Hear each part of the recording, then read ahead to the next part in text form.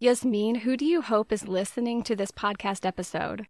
I'd probably have to say Harry Styles. No, I'm just kidding. My mom. Definitely my mom.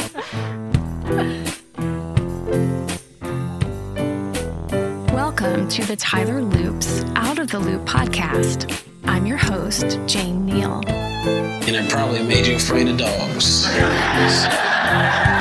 Oh, no, she didn't. Sir, I heard you say grassy ass. Tyler will always be my home. Oh, that's love. These sexes. Let's begin. My guest today is Yasmin Khalifa. Yasmin is a senior at the University of Texas at Tyler, where she is studying mass communication and English. This is her second semester working as an engagement fellow for the Texas Tribune. She has worked as a reporting fellow at the Tyler Loop and as managing editor and newsletter editor at the Patriot Talon student newspaper. Yasmin speaks Arabic and is the founding president of the Keep Tyler Beautiful Youth Advisory Committee, a group of students working together to encourage beautification, litter reduction, and recycling in Tyler. She is ecstatic to be an audience intern for the Washington Post this summer. Welcome, Yasmin. Thank you. Let's take a listen to your story, presented live on stage in April 2019 at Liberty Theater in Tyler at Out of the Loop Season 1. My name is Yasmin Khalifa. I've lived in the same house at the corner of Reek and Copeland my entire life. I'm a Tylerite through and through. I don't know if y'all have noticed, but I'm Muslim. Today, I will be sharing with y'all two stories about my experience in Tyler as a Muslim Egyptian woman. It was a relatively warm day years ago. I was a freshman or sophomore at Robert E. Lee High School. I don't remember which exactly. Some of the details are muddled, to be quite honest. I've tried to block out the memory, but the worst details remain. I was with my mom, who was then 50-something years old, and I won't say her exact age, or I'll know I'll get that flying flip-flop later. She's an Egyptian mama with a heart of gold, but she doesn't take crap from anyone. We were in a neighborhood Brookshire's off of Broadway, buying an assorted fruit platter to deliver to our family friends. Just like every other day, we were wearing our headscarves, which are a part of our religion. My mom's best friend had just undergone open heart surgery. She was still in the hospital, and we wanted to bring the family sustenance that didn't come out of a vending machine. We grabbed the platter, headed back over to the checkout, and stood in line. The elderly woman ahead of us was buying what seemed to be a month's supply of food. It was going to be a while. As we were waiting, my mom and I began chatting about my day at Lee, where we were going to park when we arrived at Trinity Mother Francis, etc., etc. Halfway through our conversation, I noticed a little boy, no more than 5 or 6 years old, squeezing between my mom and the magazine stand. He assessed the glossy covers and then, one by one, pulled several off the racks and turned them over to their back sides. I noticed he only did this to the magazines featuring women in bikinis. I scrunched my eyebrows in confusion, now more aware of the little boy and his mother who stood directly behind us in line. The young boy returned to his mother and began pestering her, loudly asking, "Mom, should we move lines? Let's move lines." Okay, now I was on high alert. I thought to myself, what's this kid's deal? I quickly got an answer. In an equally loud voice with spikes of irritation, the mother responded, "No, we do not have to move lines. We have a right to be here because this is our country, and we don't behead people here in America." Oh, no, she didn't. I whipped my head around, anger coursing through my veins, hands shaking, anxiety rising, hands balled into fists. I stared the woman dead in the eyes, my thoughts racing to find the words to defend myself and my mom. I thought I might throw up or have a panic attack. I wanted to run away or fire back a retort or even hit the woman. But then I felt my mom's cold hand on my own snap me out of my rage. I immediately turned back around, tears welling in my eyes. I did nothing. I was frozen. Looking back, I probably would have said to the woman, "Ma'am, Islam preaches love, not hate, So all I'm going to say is have a blessed day. Oh, and please tell your son that women's bodies are beautiful covered or uncovered. I can help whoever's next, I heard the cashier say over the sound of my heart beating in my ears.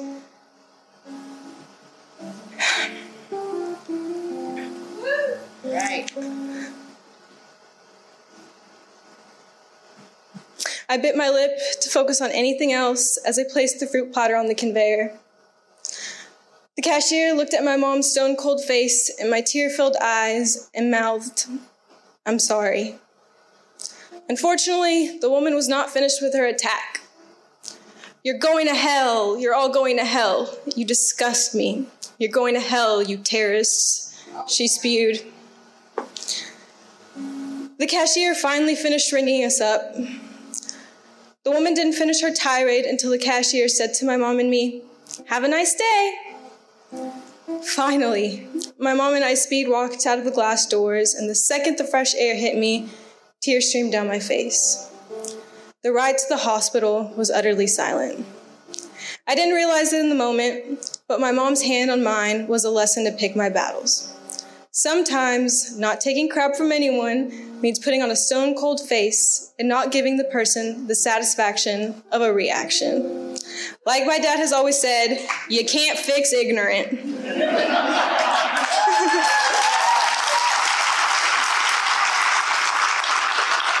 Fast forward about 3 years to February 2nd, 2017. 3 days prior, on January 28th, a mosque in Victoria, Texas, was set on fire. Prosecutors called it a simple, straightforward case of hate. Then, the next day, on January 29th, 6 people were killed in a terrorist attack at a Quebec mosque. But here in Tyler, over 200 people of all different faiths showed up that night to the local mosque, the East Texas Islamic Society, to show their support for Muslims. They brought yellow flowers, a symbol of friendship, and kind notes that filled up an entire table. The event was initiated by a Facebook group called Tyler Supports Their Muslim Neighbors by Jen Katz and Sheila Thrash. Religious leaders of all different faiths, like Rabbi Neil Katz, came together to show Muslims that they are not alone. I couldn't make it that night because I was at home sick, but as I watched the Snapchats my friend sent me, I couldn't help but cry. This time, they were tears of joy. Growing up here in Tyler, I felt much hate and ignorance targeted towards Muslims. Like the time a pack of male students stopped me on a sidewalk at Lee and asked me, if I could bomb any building in the United States, which would it be? Or the time my mom was called a terrorist at the Tyler Pounds Airport. However, the instances of hate should not overshadow the acts of love that are demonstrated nearly every day in small and big ways. Like when a teacher stepped in and chased off that pack of boys for me. Still, sometimes I feel choked by the weeds of racism and Islamophobia. They can even grow up the walls of a neighborhood Brookshires. It is a vine, a weed that does not belong in a town that is heralded for its beautiful lawns, rose gardens, and azalea trails.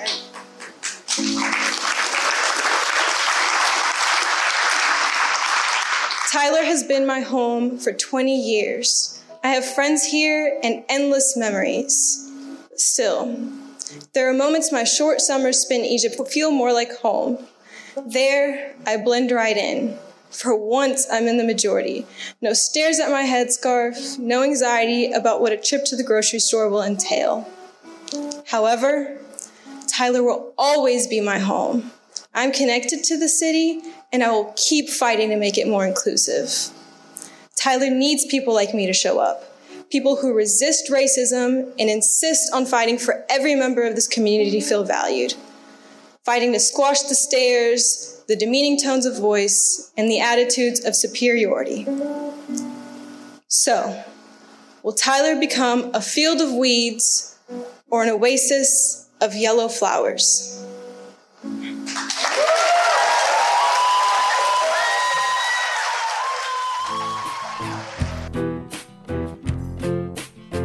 Yasmin, when you open your story, you identify as 4 things: Tylerite, followed by Muslim Egyptian woman.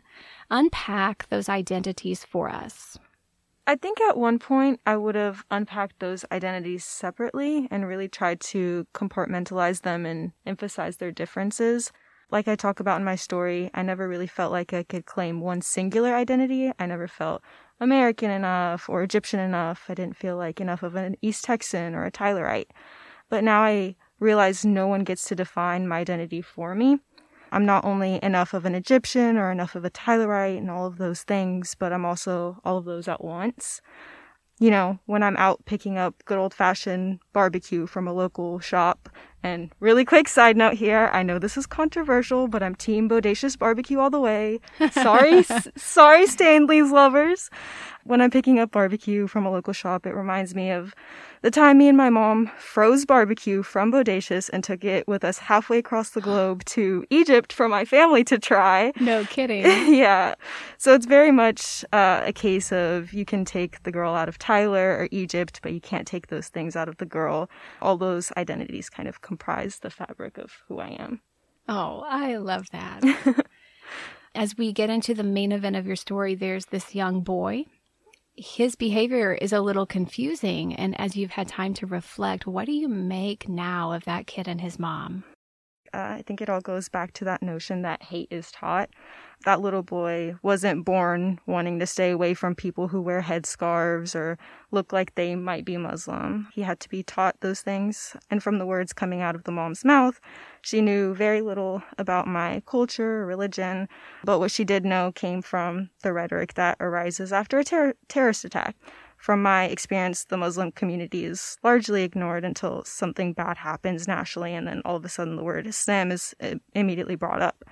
So that's all the mom seemed to know or be taught about Muslims, and kind of pass that ignorance down to her son.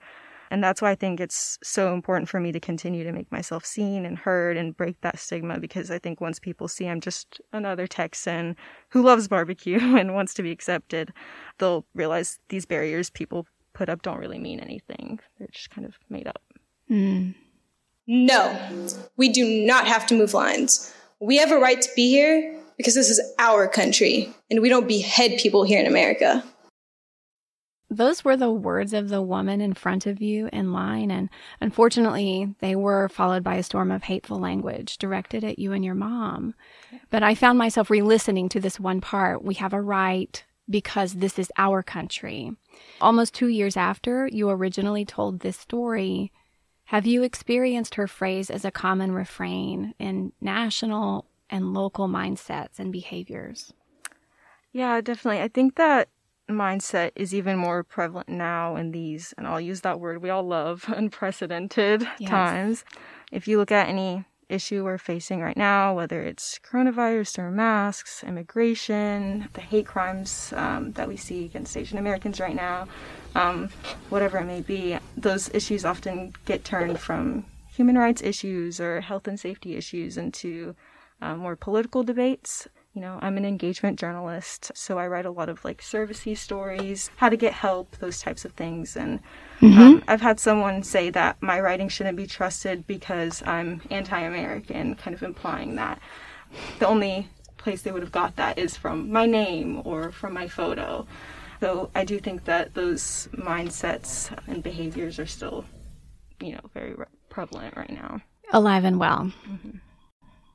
There are moments my short summers spent in Egypt feel more like home. There, I blend right in. For once, I'm in the majority.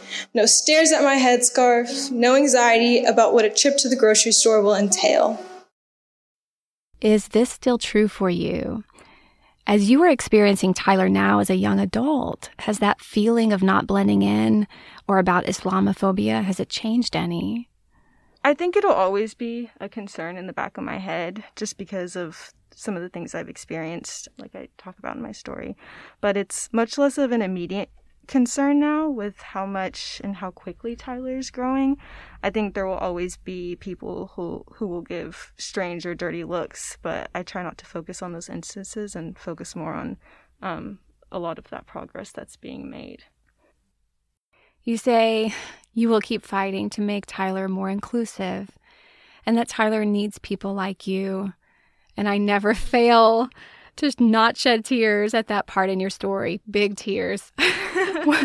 Where are you finding people like you? And from where do you see Tyler's great hope emerging? Yeah, well, I know it's kind of cliche, but honestly, just among young people, especially on campus. I attend the University of Texas at Tyler. I think in the 4 short years that I've been there, I've seen so much growth in the campus's community and the diversity there. I feel like almost every week there's like a new organization or club or event that pops up that's put on by a group of people who's just wanting to encourage inclusion or educate students on, a certain topic or about a certain group of people in some way or another. And so I really do see that happening among Tyler's youth and on the college campuses here.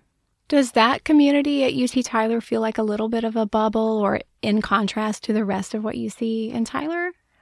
Those groups, they often are just kind of in that bubble on campus, but I see them now kind of branching out beyond campus and kind of doing those events and having like different things outside in the community kind of to make themselves a little bit more seen and more heard beyond that bubble.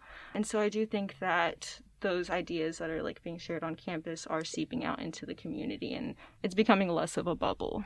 What do you wish people in Tyler understood better when they see you and other Muslims wearing headscarves or speaking Arabic as you're out and about?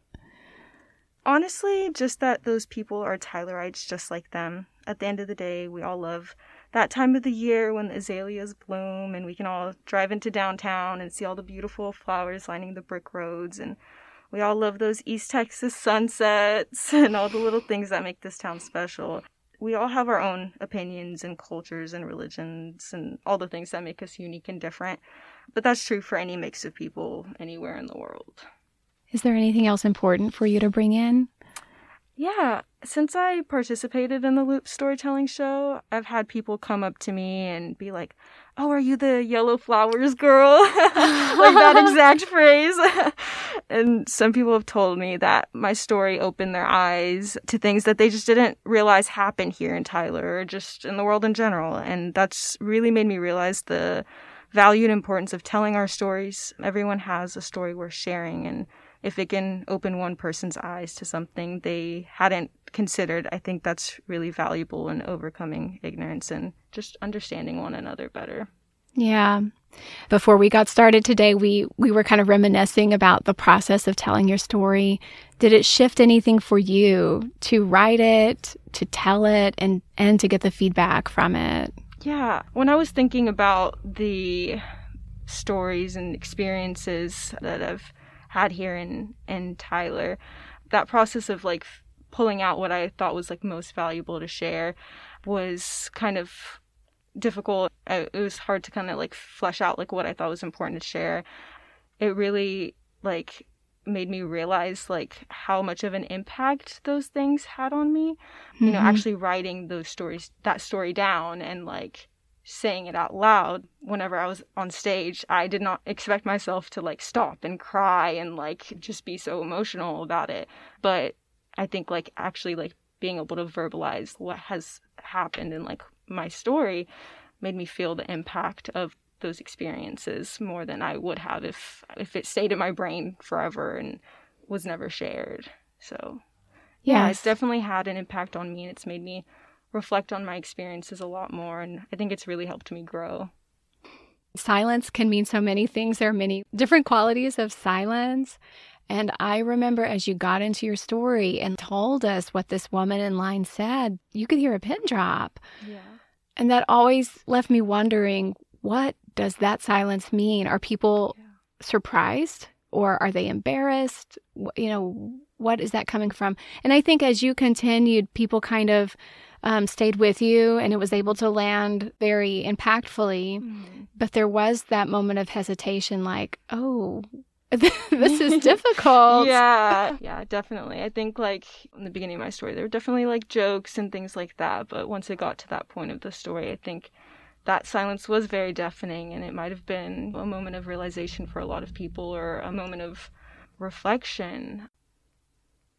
Well, it's lovely talking to you. Your story is so valuable, and I'm so grateful for it. Thank you, Yasmeen. Thank you so much for having me. I really appreciate it, Jane.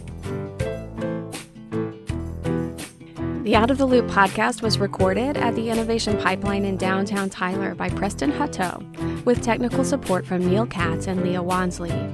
Music is provided by the Tyler, Texas duo Gypsum and the Travelers. Out of the Loop is a production of the Tyler Loop, a nonprofit news and culture magazine and storytelling platform for Tyler and East Texas. We run on memberships from informed, engaged residents like you who value in-depth, inclusive reporting. Check us out at thetylerloop.com.